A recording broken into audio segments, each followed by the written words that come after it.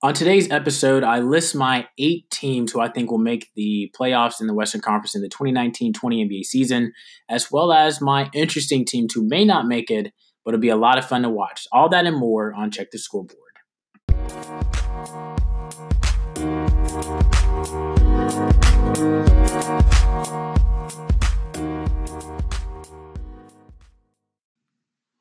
All right, welcome into episode 40, the Sean Kemp episode, everyone of Check the Scoreboard podcast. Before we get off the ground, I just want to thank you all so much for your support. This is a new season. I came out with a new episode a couple of weeks ago, and I know that I said I was going to come out with one last week, but I got a little sidetracked. I got a little into my feelings a little bit with the Eagles, the Eagles losing and the Braves losing and just a ton of losing going on. Or actually, just the Eagles won last week, but the Braves losing and just got in my feelings, and I was busy with work and everything, and so I got a little sidetracked. But the beauty of it is that today's date that this was recording, October 17th. We're still 5 days away from the season. So I'm going to bring you guys today. I'm going to try to, in a 45-minute window, I'm going to try not to go over. That's going to be my new thing this year. My new thing this year is going to try to squeeze in as much valuable basketball talk as I can in a 45-minute window. And then if I have guests on, and I'll probably go beyond that. But for the most part, I'm going to try to keep this contained in around 45 minutes. The best that I can, without leaving on any cliffhangers or anything like that. So you guys can expect me to get to the point a lot faster this year. So, but today's episode, I'm going to focus on the Western Conference. Going to talk about my predictions, who I think will make the playoffs out of the Western Conference this year, and then a couple of teams who I think will be really interesting to watch. But just before that, just to let you guys know what I've been going through this past week. This week, Tuesday was my birthday, the 15th. 24 years of life, so incredibly blessed to have made it this far and to be able to be in the position that I am in my life with amazing friends and wonderful family. It's truly amazing to think that I don't even feel 24, and at times I really do forget my age, just because it's hard to believe that I feel like I was one, just in college, and then two, actually just in high school still, because I have so many memories and things like that, and it just doesn't feel real. So to make it to 24 is an insane blessing, and I'm very grateful for that. And I look forward to what this new year brings, this 365 days brings, things that'll go on in my life. I'm looking forward to those things. But once again, I'm surrounded by wonderful friends and family, and I know that this will be a wonderful year, and I can't wait to see what's in store. So got that out of the way. We are going to dive in straight up. This Western Conference, I will say, I was doing the research, but when I put on Twitter, I leaked my 8 teams who I think would make the playoffs, and then my 2 interesting teams. I'm going to go ahead and amend that. I've already amended it on Twitter. If you follow me on Twitter, you've seen me. I've already amended the tweet, and I'll tell you guys about that when we get there. But for right now, my top 8 teams, actually, I had the Clippers at 1 in my tweet, and I've already amended it to the Nuggets. I think Denver more complete. They've got their full team coming back. You know what they did last year. They were neck and neck with the Warriors, 1 and 2 seed all season long. Denver, an amazing turnaround in 2018, the 2018-19 season from where they were the 2017-18 season, even the 2016-17 season. Tremendous strides that they've made the last 3 years. You know who they've got on their team. They got Murray. They've got Jokic. They've got Morris. They've got Gary Harris. They've got the players coming back, but then they've also got some key additions coming back, or they've got some key additions coming in. I think one of the biggest key additions that they're going to have is the addition of Michael Porter Jr., who they drafted in the first round last year. MPJ, who I think will win Rookie of the Year this year. No disrespect to Zion or anyone else like that, but I think Michael Porter Jr. could really, really take this Denver team to the next level. In the playoffs, they were just missing another key guy. They had a 2-0 lead on Portland, and they went 7 with Portland, and they lost in Game 7 at home, which you should never do. You should never lose Game 7 on your court. But Portland, got to tip your hat to Portland. They played tough. They played hard. That series was a strong series. It was a wonderful series to watch from the beginning to the end. And they were just missing that one guy. And I think Michael Porter Jr. is that one player who could put them over the top. He's healthy. He's back from his back injury, and I think that's going to be big for them.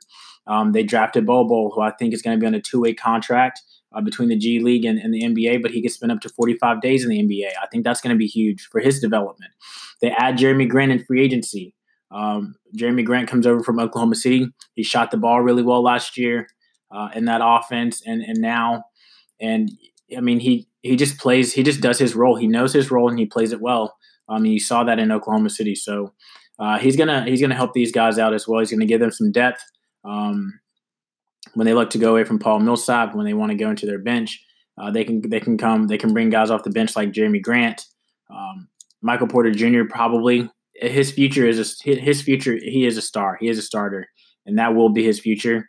Right now, what that holds, he may be in the starting lineup, and they may bring Gary Harris off the bench. Who knows what they're going to do with Jamal Murray? Where they're going to have him, how they want to space the floor with Murray, Jokic, and Porter, and Harris, and guys like that, and Millsap. So, but this Denver team is certainly good enough to take the one spot. They won 54 games last year, finishing just behind Golden State, like I said before. I look for this Nuggets team to really just stay the course. I mean, they're good. They've got a wonderful coach in Mike Malone, and I don't really see. I know the Western Conference is a lot tougher this year because it's more balanced, but I don't see how this Nuggets team falls off with them being able to be more consistent, and that they've got healthy guys. They don't have guys who they're going to be looking to rest or anything like that here and there.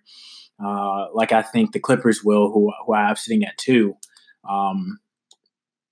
Or even like the Lakers, who I think, they may try to limit the games that LeBron and AD play so that they can have those guys ready to go. I know LeBron is a machine and everything, but this is year 17 for him. And eventually everyone slows down. That's just how it is. I'm not saying this is going to be the year for LeBron where he slows down, but he had the groin injury last year and missed the playoffs.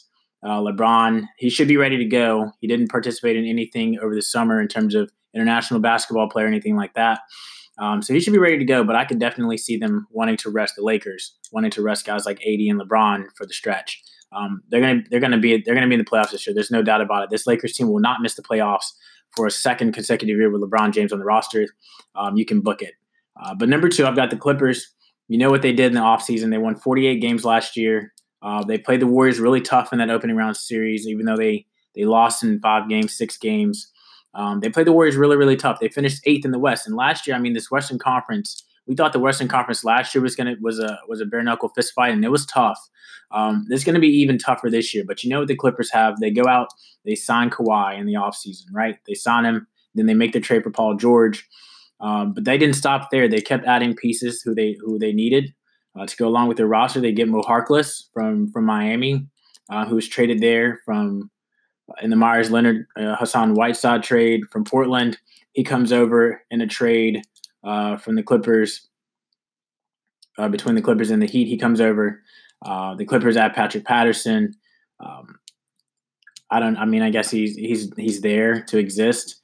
But really the big guns are Kawhi and Paul George. I mean, these guys make them title contenders immediately. Kawhi does. I mean, you saw what he did for the Raptors last year. Paul George had shoulder surgery in the offseason. He's going to miss the beginning of the season a little bit, but he should be able to play in November. That's what he said at Media Day. This Clippers team is going to be exciting to watch when they get those 2 guys on the court at the same time. They're going to be exciting. It's going to be a fun year to see the Clippers, much like it was to see the Lob City Clippers, but it's going to be this team shouldn't disappoint. They shouldn't.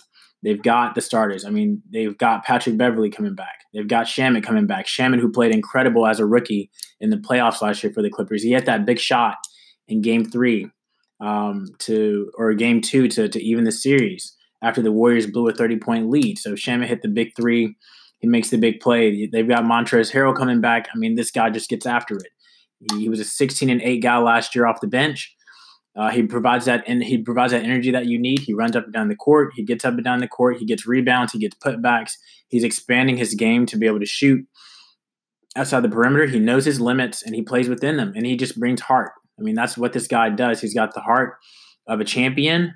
And the Clippers are looking to be champions after this season. And the only reason why I have them finishing second is because, once again, I think Kawhi one of his perks, or one of the things was when he signed over, is that those guys have to go by his rules, have to play by his rules. They understand that, and that requires Kawhi probably missing some time, just a game here and there, just to rest.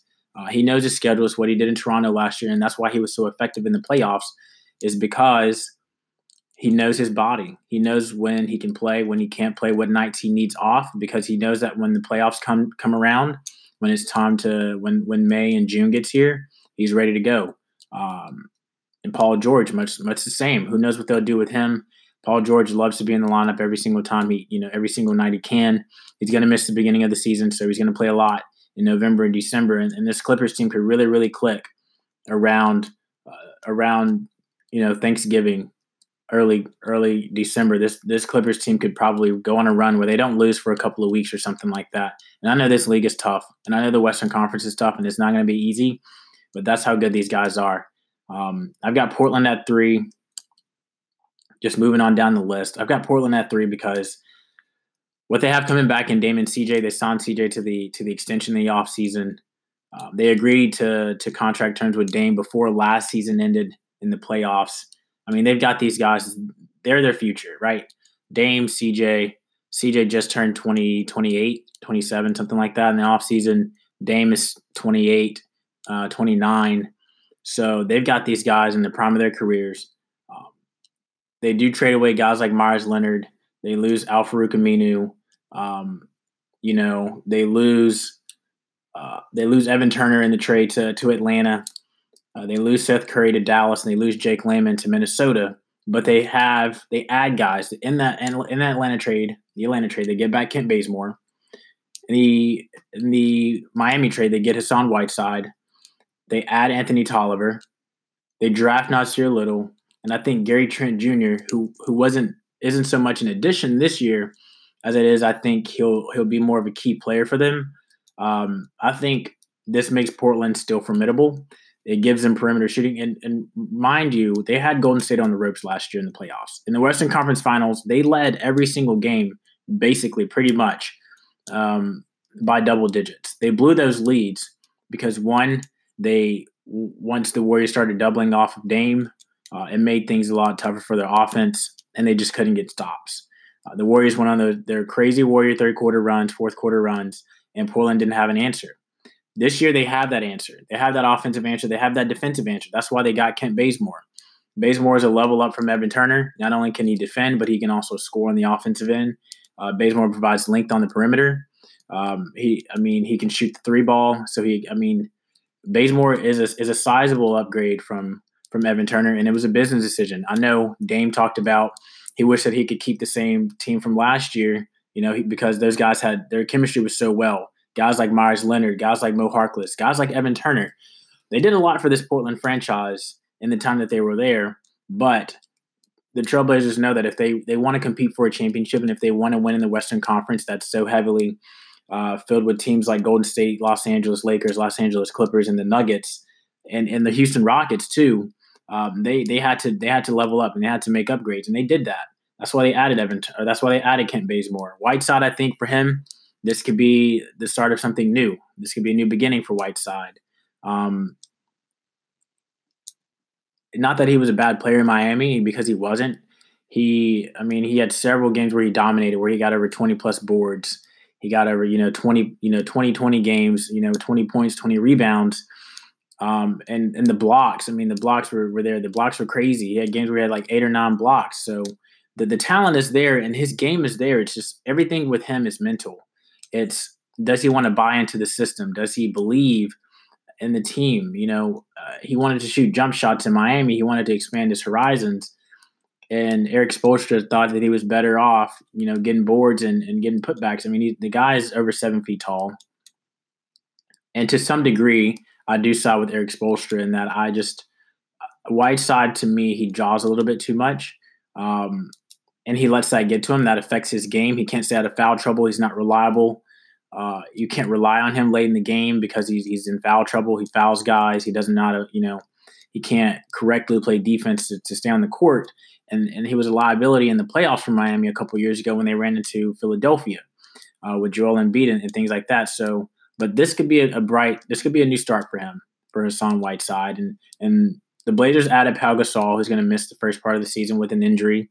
But I think Whiteside can learn a lot from Pau Gasol, as should Zach Collins. Zach Collins, their top 10 pick from a couple of years ago in the draft out of Gonzaga. This is Collins' time to shine. They really they prioritized him over Myers Leonard, which means that they have a lot of faith in Collins, who can sort of play that 4-5 position. Collins can shoot the ball.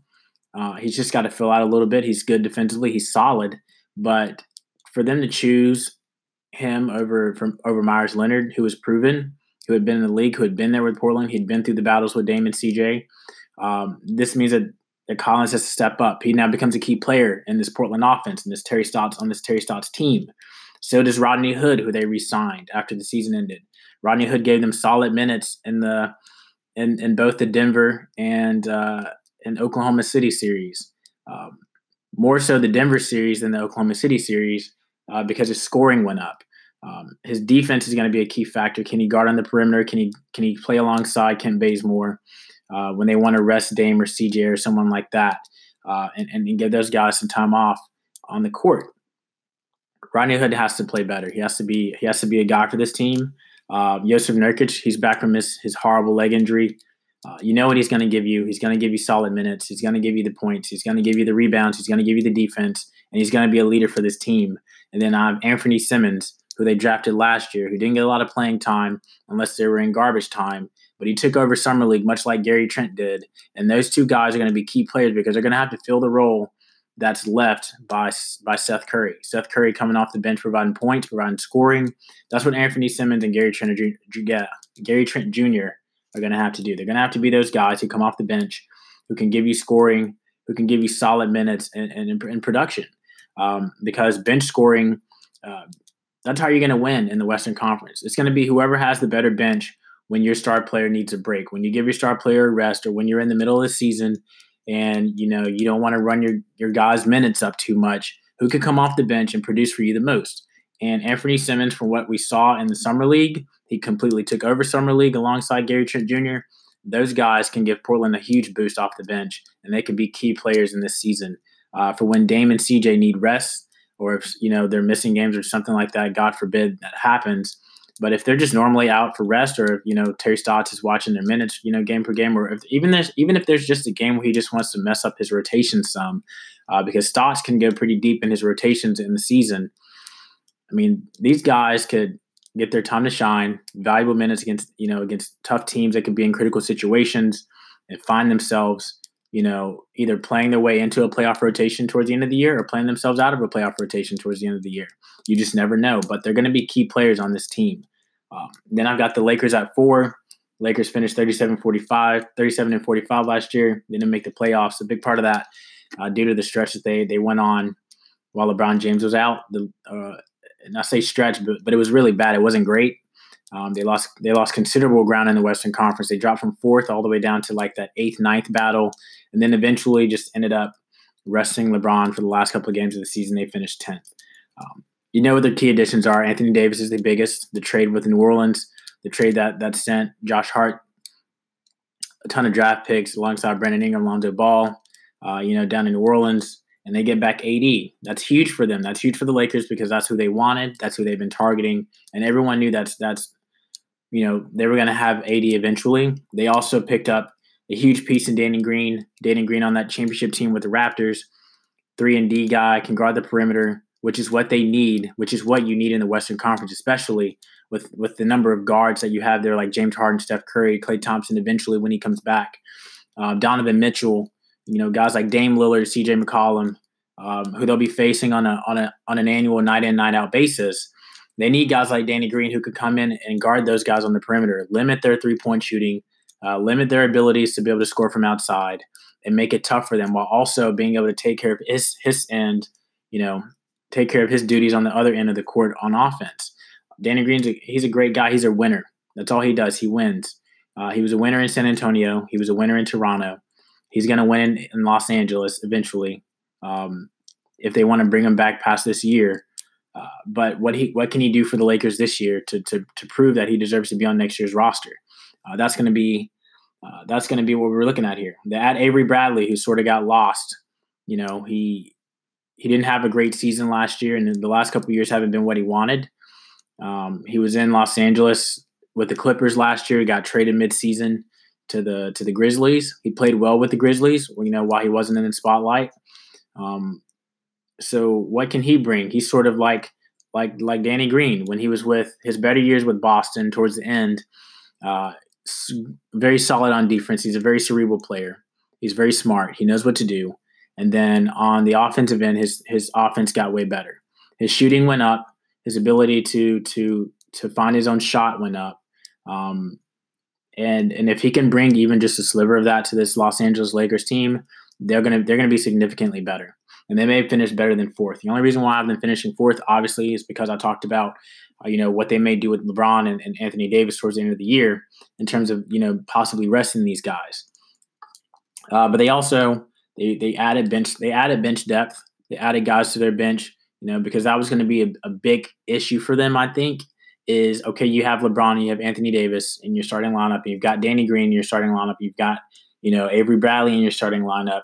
But who do you have coming off the bench who can relieve these guys? Not necessarily the LeBron Jameses and the Anthony Davises, but the Avery Bradleys, the Danny Greens, the Dwight Howards, when they start, the JaVale McGee's when they start. Who do you have who can relieve these guys? And so they add Quinn Cook. He's a championship guy with the Warriors. Quinn Cook, a solid basketball player. He can find his own shot. He can get his own shot. He can make his own plays. He's a team guy. He fits well with the system, with anyone's system. LeBron loves him. Troy Daniels, a three guy. He can get you points in a hot second. You need a guy who can come off the bench and shoot threes. Troy Daniels is your guy. Me being a Phoenix Suns fan, I know what he can do. I've seen, in the tiny Phoenix Suns games that they nationally air, I've seen Troy Daniels come off the bench and provide a spark for that team. And then he can do the same in LA for the Lakers. They add Jared Dudley, a personality guy. He's going to bring toughness. He can get you scoring if he has to. He's not really a scorer, but he just brings toughness. He's a solid vet. He's a veteran presence in that locker room. Dwight Howard.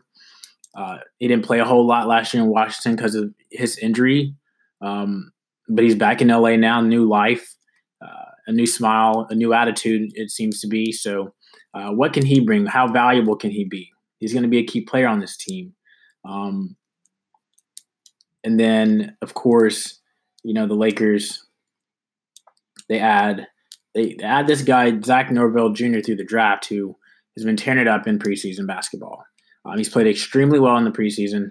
He's been very solid on defense, very solid on offense. It'll be interesting to see what kind of role he plays if he's not in the G League, if he indeed is on this NBA roster. It'll be interesting to see what he can do for the Lakers here this season. But what the Lakers have, they've got a ton of talent. They've got the best player in the game in the world. One of the greatest of all time. They've got Anthony Davis, who's going to go down in history as one of the greatest fours of all time. They need to maximize their potential right now while they have them. LeBron James has another 3 years on his contract, max. Another 2 years if he decides to opt out after year 3. They need to maximize his potential. He's in year 17. He'll be in year 20 when this contract is up. Potentially, could be year 19 when he's out. Davis, he's playing under one more year of his New Orleans deal, and then he'll hit free agency. He's eligible for it next summer. So nothing's guaranteed. There's no guarantee saying that Anthony Davis will re-sign, even though a lot of people believe that he will. There's no guarantee. So this Lakers team has to maximize what they have with these guys right now, because if they can't and if they don't, this could turn out really bad. We had all the fallout between Magic Johnson resigning, last year and everything like that. They fired Luke Walton. They bring in Frank Vogel, a new voice and a new staff, with Jason Kidd on it and things like that. So what will this Lakers team bring in 2019, 2020? That's going to be what everyone's watching. They've got the names, they've got the players, but can they put it all together? That's going to be the big thing. How cohesive will they be? That's going to be the big story. Is if they come together in time when it's appropriate, when they have to. because they should breeze through the regular season. They should easily be a top 4 seed, once we get to the playoffs. What will they bring after that? That's more so the conversation that we're going to have is once they get to the playoffs. All right, once you get your first round matchup, what happens then? Then what? Anthony Davis has only been in the playoffs twice in his career. So not that that's going to have any effect on his game, but this is going to be new to him, right? Dwight Howard hasn't been in the playoffs since I don't know when. It's been forever, maybe since his Orlando Magic team or whatever, or maybe that Lakers team that he was on with Kobe. Did they make the playoffs? I don't even remember if they made or missed, but I know that was a disappointing team. Him, Kobe, Steve Nash. Everybody thought that was going to be, the Lakers were going to be alive for another 3-4 years, but it didn't work. So this Lakers team is going to be interesting to watch. Real quick here, we've got 4.5 minutes before we hit our 30-minute mark, and our 30-minute mark we will have to cut off somewhere at a stopping point. But we're going to keep going as fast as as fast as we can.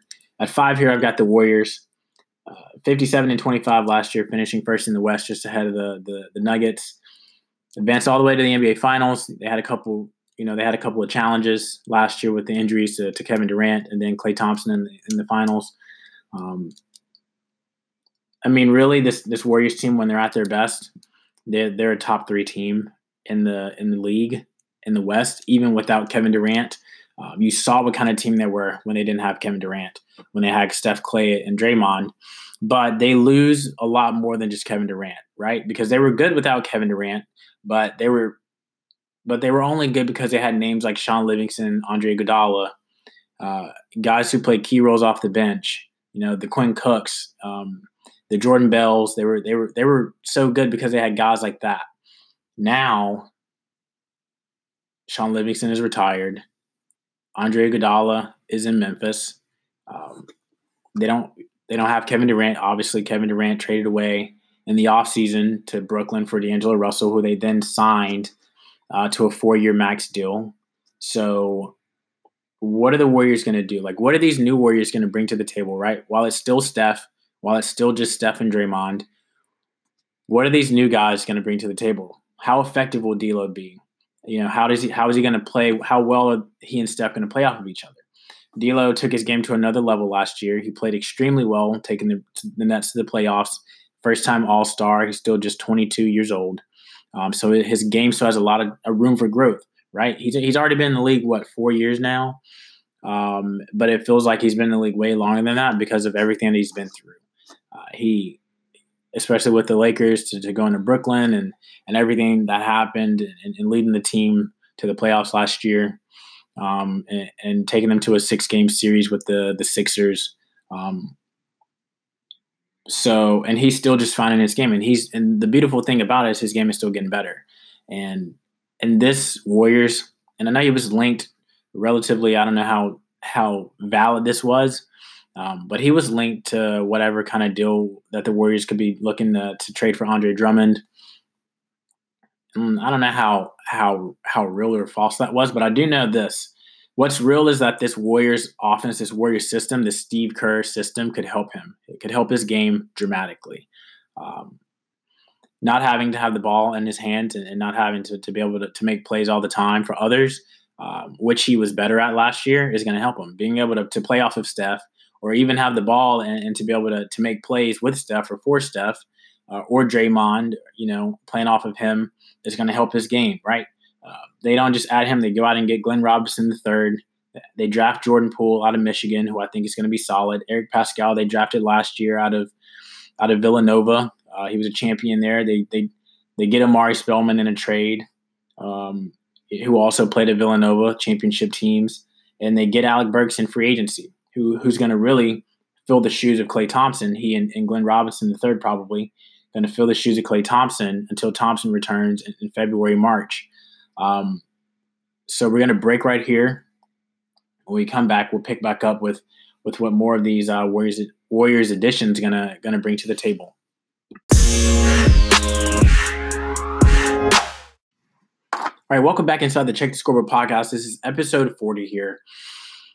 And as I mentioned before, we're going to try to keep this within a 45-minute window. So we're already on Team 5 here with the Warriors of my top 8 to make the playoffs. So we've got 6, 7, and 8 to go, and then my 2 teams who I think will be interesting. So we should be okay to hit the 45-minute limit. But once again, I'm not going to leave you guys on a cliffhanger or anything like that, just because it's not really cool to do. I don't like being left on cliffhangers when I'm watching episodes on TV. And so why would I want to leave you guys on a cliffhanger? That doesn't make any sense. But we were last talking about what these new Warriors are going to bring to the table.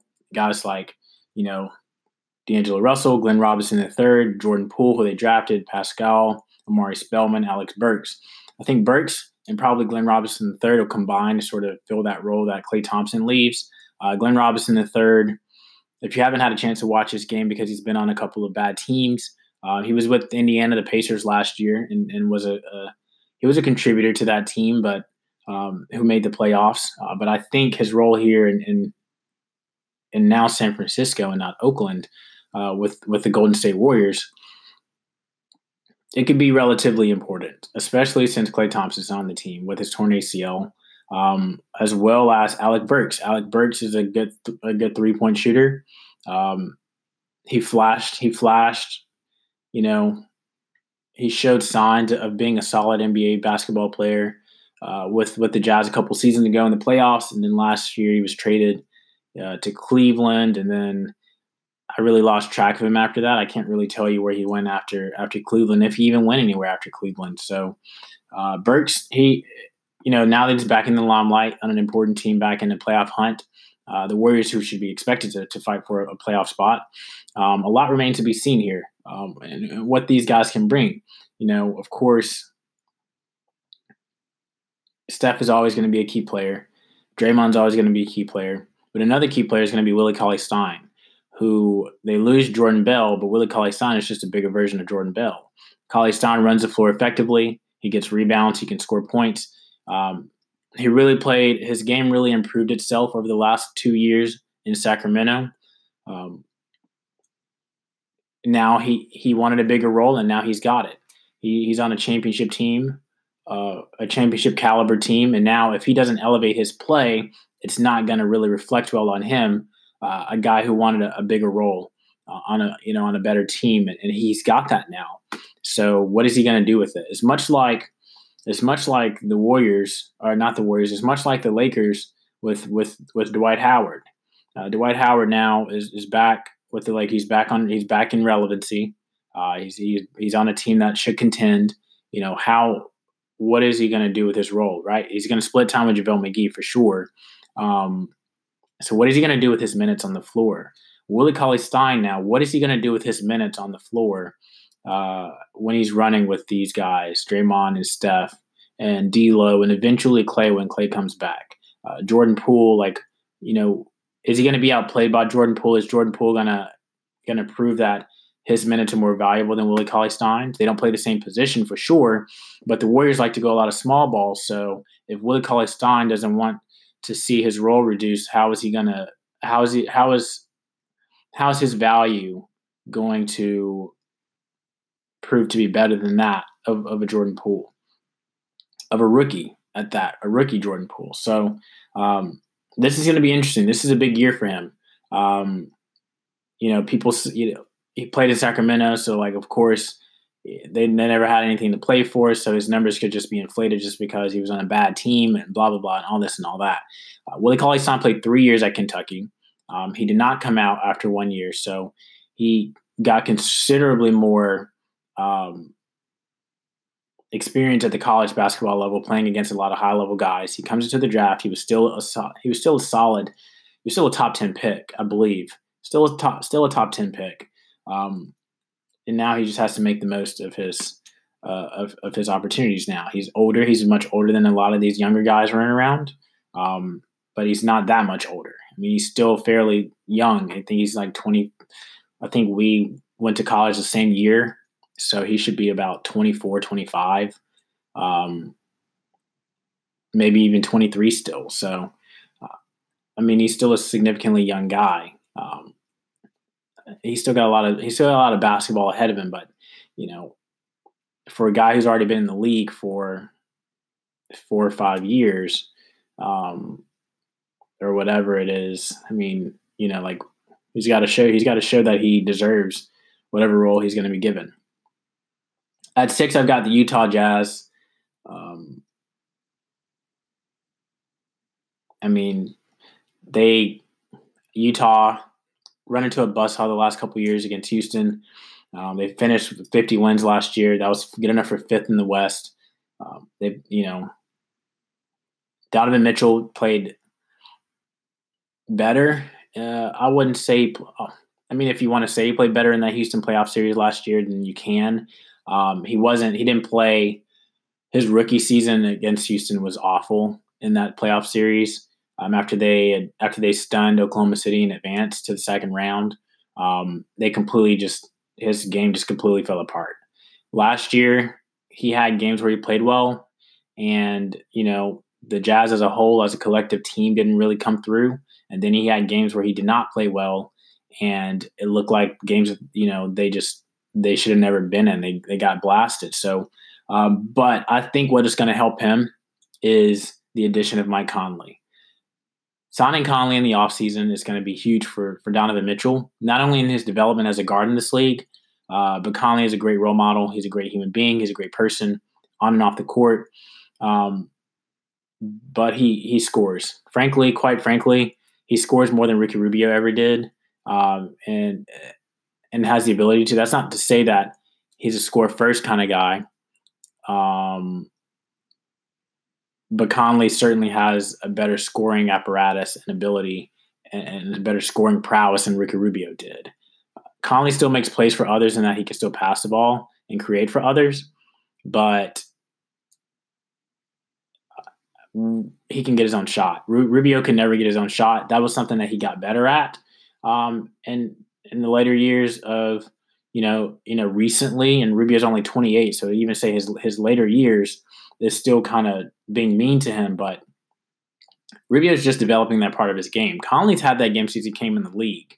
And now he's out of Memphis. He's back on a playoff team in Utah, and that could really do wonders. And this Jazz team, to say that they have finished 6th, they have a solid team. They've got a solid unit, and no disrespect to any team actually who finishes after 4, or in my predictions, or even in the Western Conference. No disrespect to any team. They shouldn't take that lightly, because any team really 1 through 8 has a solid chance of advancing to the Western Conference Finals. They have a solid chance of potentially even going to the NBA Finals, right? Because that's how balanced it is. So the Utah Jazz, even though they've got guys like Donovan Mitchell, Mike Conley, they signed Bojan Bogdanovic in the offseason, who was a great fill. He played great in the absence of Victor Oladipo last year on the Pacers after Vic went down with his leg injury. Bogdanovic stepped up. His points went up, almost 3 points per game, 4 points per game. He jumped from about 16, 17 points per game to 20 to almost over 20 points a game. In the playoffs, he played well against Boston in that opening round series. He's going to bring. They need that to go alongside guys like Joe Ingles. They signed Ed Davis, to replace sort of like what Derek Favors did. Davis crashes the boards. He was really beneficial in that Portland team last year. They signed Jeff Green. Jeff Green, he's a solid basketball player in his own right. You don't have to say much about him because of how good he is. And they signed Emmanuel Mudiay, who I think this could be sort of like a resurrection for his career as well. Mudiay, a top pick in the draft a couple years ago by the Denver Nuggets, gets traded away to New York. Sort of gets lost. And, his game never really picked up, but he played well sort of last year in New York, and Utah's given him a chance. To be a guy who can back up Mike Conley and to be a guy who can back up, Donovan Mitchell. So, and a guy who may even see time on the court at the same time as Donovan Mitchell. So this Utah team, especially with guys like on the roster who still named Dante Exum, it's going to be big. But they lost key players like Derek Favors. They lose Ricky Rubio to the Phoenix Suns. They lose Jay Crowder. They Favors' son with the Pelicans. They lose Thabo Sefolosha, who signed with the Rockets. So while they did bring in guys, they did lose some pieces. So it's all about, how well are these new pieces going to fit in with these old guys. Quinn Snyder's a wonderful coach. Quinn Snyder's a great coach. He's from the Popovich tree. No doubt he's going to get his guys to be able to play together and to play better and to gel when they need to. This Jazz team has been a really streaky team. They've been a team that hasn't really started great the last couple of years, but they really picked it up, around, just before the All-Star break around December. So this team this year shouldn't start that slow because they have better players. They have the Mike Conley, they have the Bojan Bogdanovic. They've still got Gobert, they've still got Mitchell, they've got Ingles. So this team should be better. They should be better. They should they should get off on a better foot. And like I said, any team who finishes, 1 through 8 has a chance in this Western Conference. So for them to finish 6th, I mean, it's no disrespect to Utah. Moving on to 7th. We've been on for about 40 minutes here. Moving on to 7th, the Houston Rockets. Again, no disrespect to any team. They finished 4th last year in the Western Conference at 53 wins. They faced off with Utah in the first round. They sweep Utah. They go on to face the Warriors. The Warriors, they go 7. They go 6. Actually, they go 6. That's the series where Kevin Durant initially gets hurt. James Harden speaks for itself. MVP candidate every year. He's going to average a near triple double again. Russ, who has averaged a triple double every single year, the last couple of years, 2 years in a row. It's going to be interesting to see what he does in this D'Antoni offense. A lot of people on this team, though, just recently, this Rockets team, a lot of people are going to have to step up. They add Tyson Chandler, they add Ben McLemore, they add Thabo Sefolosha. They re-sign Ryan Anderson. They still have Daniel House on their roster. Clint Capella has to play better, but it's going to be a collective team unit because Gerald Green could possibly be out for the entire season with a stress fracture in his foot or a foot injury, and that's one of my key departures listed alongside Chris Paul, who it was traded for Russell Westbrook. But it's going to be a collective unit, right? Because Russell Westbrook does not shoot the ball from 3 well. Career statistically, he does not shoot it well. That could change this year, but statistically, it doesn't suggest that just because his attempt numbers are going to go up, that he's going to shoot the ball better. It's not a given. They're going to need guys like Daniel House to step up. Ben McLemore is going to have to step up. Sefolosha alongside PJ Tucker with this Rockets team going to form one heck of a perimeter duo when it comes to guarding. James Harden, a defensive liability. Russ is a little bit better defensively. He's not great, but he's bigger. He's got more size and can guard your bigger guards. So Russ is going to be a key factor in defense. Houston Rockets team who doesn't really care much about defense, but this is going to have to be a key focal point for them. They're going to have to stop some teams. If James Harden is going to score 50 points a night, they're still going to have to stop the other team from scoring 150. So Tyson Chandler is going to be a big help in that. He can guard the rim. He can get rebounds. He can do a better thing. He can be a better version of Clint Capella. Clint Capella could learn a lot from Tyson Chandler. Just pick his brain about floor spacing and getting rebounds and positioning your body. Capella really fell off last year after signing that contract for 5 years, $80 million. He's got to play like he's worth it. He didn't play like it last year, and I know he had some injuries last year, but still, even when he was on the court, he was rendered useless in that playoff series against the Warriors. They figured it out. The year before, when Capella was killing them on the lobs and things like that, they figured out how to shut him down last year. He's got to evolve his game. He's got to be better come playoff time. He's got to help this Rockets team get to where they want to be. That's what they're cashing in for with guys like Russell Westbrook and Tyson Chandler and Sefolosha coming on board. They've got to figure out how to get past the Warriors. Well, no more the Warriors, but now they got to figure out how to get past teams like the Clippers and the Lakers. It's going to be difficult to do, but any team in this Western Conference has a shot. They're all really solid. They've got the players. They've got the talent. They've got the ability. And that goes for this Rockets team, who, even though I have them finishing 7th, could still find a way to the Western Conference Finals. It's possible. Eventually, these teams like the Lakers and the Clippers and the Warriors and the Trailblazers and the Jazz are all going to have to play each other, right? They're all going to have to play each other eventually. If Houston can avoid one of those teams and get past the first round, they're going to face, these other teams will knock each other themselves out. And then once that really happens, you just have to make the most of your opportunities. That's what it comes down to. Then at 8, I had the Mavericks, and this is where I amended my pick. I'm going to go with the Spurs over the Mavericks at 8. You look at this Spurs roster, and they are just too good. When you factor in the fact that Popovich, one of the best coaches of all time, is coaching them, they add Tim Duncan in there to their coaching roster, who's going to help these younger bigs develop. He's going to help LaMarcus Aldridge out a lot.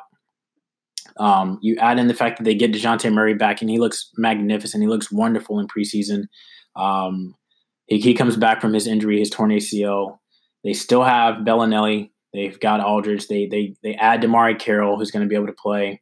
They've got Brent Forbes. They've got Rudy Gay. They draft Keldon Johnson, who I think is going to be a superstar on this team alongside DeJounte Murray in the future. I think the future of their backcourt is going to be Murray and Johnson, and they're going to be one heck of a duo to stop offensively once their offensive games develop. And then defensively, you're not going to be able to get by them.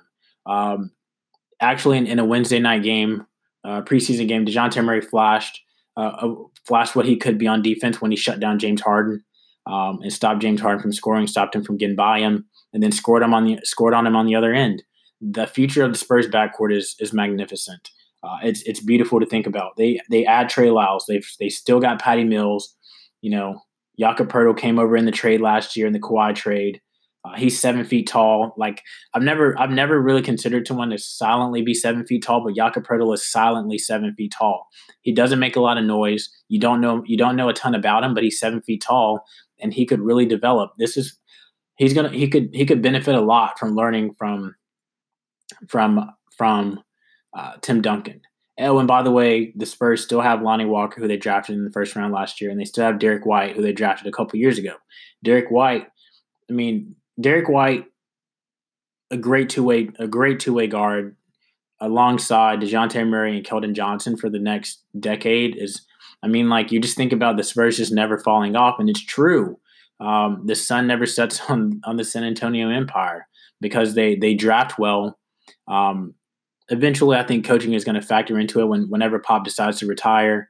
But these guys may be so seasoned by that point. The next crop of Spurs, the next crop of future Spurs may be so seasoned by that point that it won't really matter. That a new coach can come in and install a new system or whatever they want to do. And these guys can still fall in line and lead the Spurs to 50 wins in a playoff spot. But that's why I have to believe in them. That's why I have to keep them in the rotation. That's why I have to not give up faith on them. Last year could have been the year that they fell out. I still went with them because I said I couldn't go against Pop. Now I look at their roster this year and it's like, heck, I can't go against this roster or Pop because they're both so good. And when you add one and the other, when you mix them both together, you just get a better result. There's no reason why the Spurs team should underachieve. There's no reason why I wouldn't be surprised if the Spurs team finishes above 8th because of how good they are or they can be. If they finish at 8th, that's perfectly fine because they can still, if they face the Nuggets, they can still beat the Nuggets in round 1. But they're so good. They're so good. I wouldn't be surprised if they finish above 8th. I can't pick against them to miss the playoffs this year. I'm sorry, Dallas. But you're going to be Dallas and New Orleans and Sacramento are going to all be 3 very, very fun teams to watch who won't make the playoffs. Dallas will be closer. Dallas is the closest of these 3 teams to being in the playoffs. They've got Luka, they've got Porzingis, they've got Seth Curry. They added in the offseason. They've got Boban, they've got Dylan Wright, who they added in the offseason. They lose Dirk to retirement. But this Mavericks team is going to be exciting to watch. Dwight Powell's going to have to make a big leap for them. Jalen Brunson, he's going to have to make a big leap for them at guard. And Dorian Finney-Smith is going to have to make a big leap for them as a perimeter defender and scorer. But this Mavericks team can be a lot of fun to watch with Porzingis and Luka. They could be a huge 1-2 punch for the future. And eventually, if one of these teams like Houston or San Antonio or Utah or whatever falls off, Dallas has to be ready to step up. And then, you look at Sacramento, they got Fox, they've got Bojan Bogdanovic, no relation to Bogdan. Or actually, they've got Bogdan Bogdanovic, no relation to Bojan. They've got Buddy Hield, whose future may now be in jeopardy because he says he views the Kings' offer of a $90 million contract as disrespectful. He thinks he's worth more than that. So this could be the final year for the Kings to really sort of to make things fun, make things interesting. They got Bagley. They drafted Kyle Guy, who could easily step in and replace Buddy Hield in that role if he decides to leave this year or if something happens with him. Harry Giles should be. They've got a ton of talent on this Sacramento Kings team, and these guys are all young. They're all around the same age, and it's just about these guys playing together. Unfortunately, I think because these guys are so young, I don't think they're NBA seasoned enough to really make a push to the playoffs. But these guys made it interesting last year. They finished just outside, the top 8 by a couple of games. But they now have Luke Walton as their head coach. So that factors into things, but the Kings are going to be exciting to watch. Interesting teams just doesn't mean teams who can make it dangerous for some of these other teams to make the playoffs, but they could just be fun to watch. And this Kings team is going to be so much fun to watch. Watching Fox again, watching Hield, watching Bagley, watching Harry Giles, watching Tyler Ulis. Bogdanovic was huge, was a big star for them last year. So these guys and the Pelicans are going to be so much fun to watch. And this Pelicans team, having some of these guys who got traded over from the Lakers, play in a not so huge market and under so much pressure, even though they're going to still play, I think someone said 30 games on national television this year, the Zion effect. The Pelicans could be closer to the playoffs than either Dallas or Sacramento, quite honestly, just because of how, they got Lonzo, they've got Zion, they've got JJ Redick, they've got Brandon Ingram. All these guys are really good. They got Josh Hart, who's really good. Those guys know their roles. They can play their roles effectively. JJ can shoot the ball. Lonzo's a great two-way player. His offense, he's coming around on offense. He's going to get better. He's going to develop. You got to remember, he's only He's only like 21, 22 himself. Josh Hart is a great 3-and-D guy. He can play defense. He can shoot the ball. Then you add in Zion, who in itself, is an attraction. They've got Jackson Hayes, who I think, had not Michael Porter Jr. been in this year, technically qualified for this year's Rookie of the Year, would probably win Rookie of the Year because of how good he is, how well he played in Summer League. Hayes was a beast. Brandon Ingram is going to be a lot better. The move to New Orleans is going to do him a lot of good. Nickeil Alexander-Walker, who's the cousin of Shai Gilgeous-Alexander. He's a solid player. Derek Favors they added. Frank Jackson is back. Jahlil Okafor they've got. So this Pelicans team is not bad. And they have Drew Holiday, who's the leader of all of these guys. Drew Holiday is the leader, and he's a wonderful example. So this Pelicans team is not bad. They're just gonna get bit by the fact that teams like the Spurs and the Jazz and the Rockets exist in front of them. So we're not gonna get to watch these guys in the playoffs.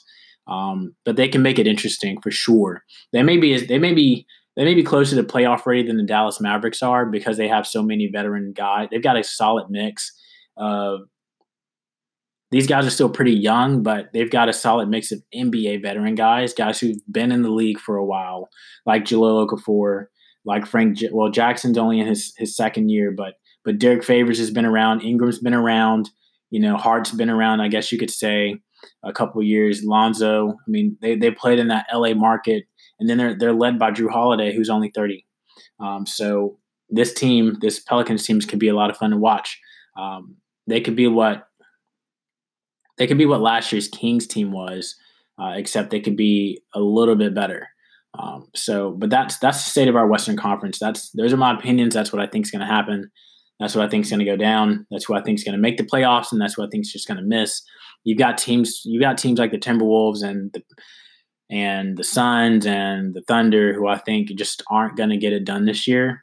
I want to believe in the Timberwolves. I really do. They've got Ryan Saunders as their coach full time now. I want to believe in Wiggins, and I want to believe in Cat and their development, but I just don't know if it's going to happen. I really don't know if it's going to happen. Phoenix is still a ways away. They signed Rubio. They've got Oubre back. They get Kaminsky. But when you stack them up against these other Western Conference teams and Devin Booker, who I believe could be the scoring champion, when you stack these guys up against everyone else in the Western Conference, they're just not good enough. That's the disappointing part of it. They're just not good enough. And Oklahoma City is a way. Oklahoma City may blow this thing up this year, for real. They've got Chris Paul and Gilgeous-Alexander can learn a lot from Chris Paul, and they've got Steven Adams and Roberson, who may not even play at the beginning of this year again. Who he missed all of last year with an injury, and he may not play. He may not even be ready for the openers next week. So there's 3 teams for sure. I don't know what they're going to give us. I don't know how well they can be, how good they can be, but that's the state of the Western Conference. That's what you're looking at. I think those are the top 8 teams that you're looking at, from Denver on down to San Antonio, and then the 3 outside teams who look really good, and then you've got the other 3 teams who just look like bleh. So, and I didn't even include Memphis, who could be now in the running for the number 1 pick or a top pick in next year's draft. So, but that's it. That's the Western Conference. This podcast episode, of course, went over 45 minutes, but we're not going to hit an hour at least. I guess that's the good thing, right? But that's it. Appreciate you guys for tuning in and listening. I'm going to do another one of these before the season starts. So today's Thursday, the 17th. I'm probably going to try to do one for Monday for the Eastern Conference, and those guys over there. That one may actually hit 45 minutes just because I'm not in love with the Eastern Conference like I am the Western Conference. It's not going to be as tough to do. So, but stay tuned. More episodes. I'm going to ramp this thing back up. Basketball season is about to get going. We're still in the middle of baseball season with the championship series and the Nationals punch their ticket to the World Series. And we've got hockey and we've got college football and we've got NFL. So a great time to be a sports fan. Like I mentioned last year around this time, just enjoy it, you guys. We're in the Halloween season. We're coming up on the holiday season. So just enjoy this time with your family and your friends, and be safe out here. Be safe in everything that you do. Have a great weekend, everyone. Finish the week off strong and yada yada and this and that. And I appreciate you guys for tuning in. I really do, and all the support and love that you guys get back. The feedback is wonderful. So, but that's a wrap on episode 40, the Sean Kemp episode of Check the Scoreboard podcast. I'll see you guys in the future.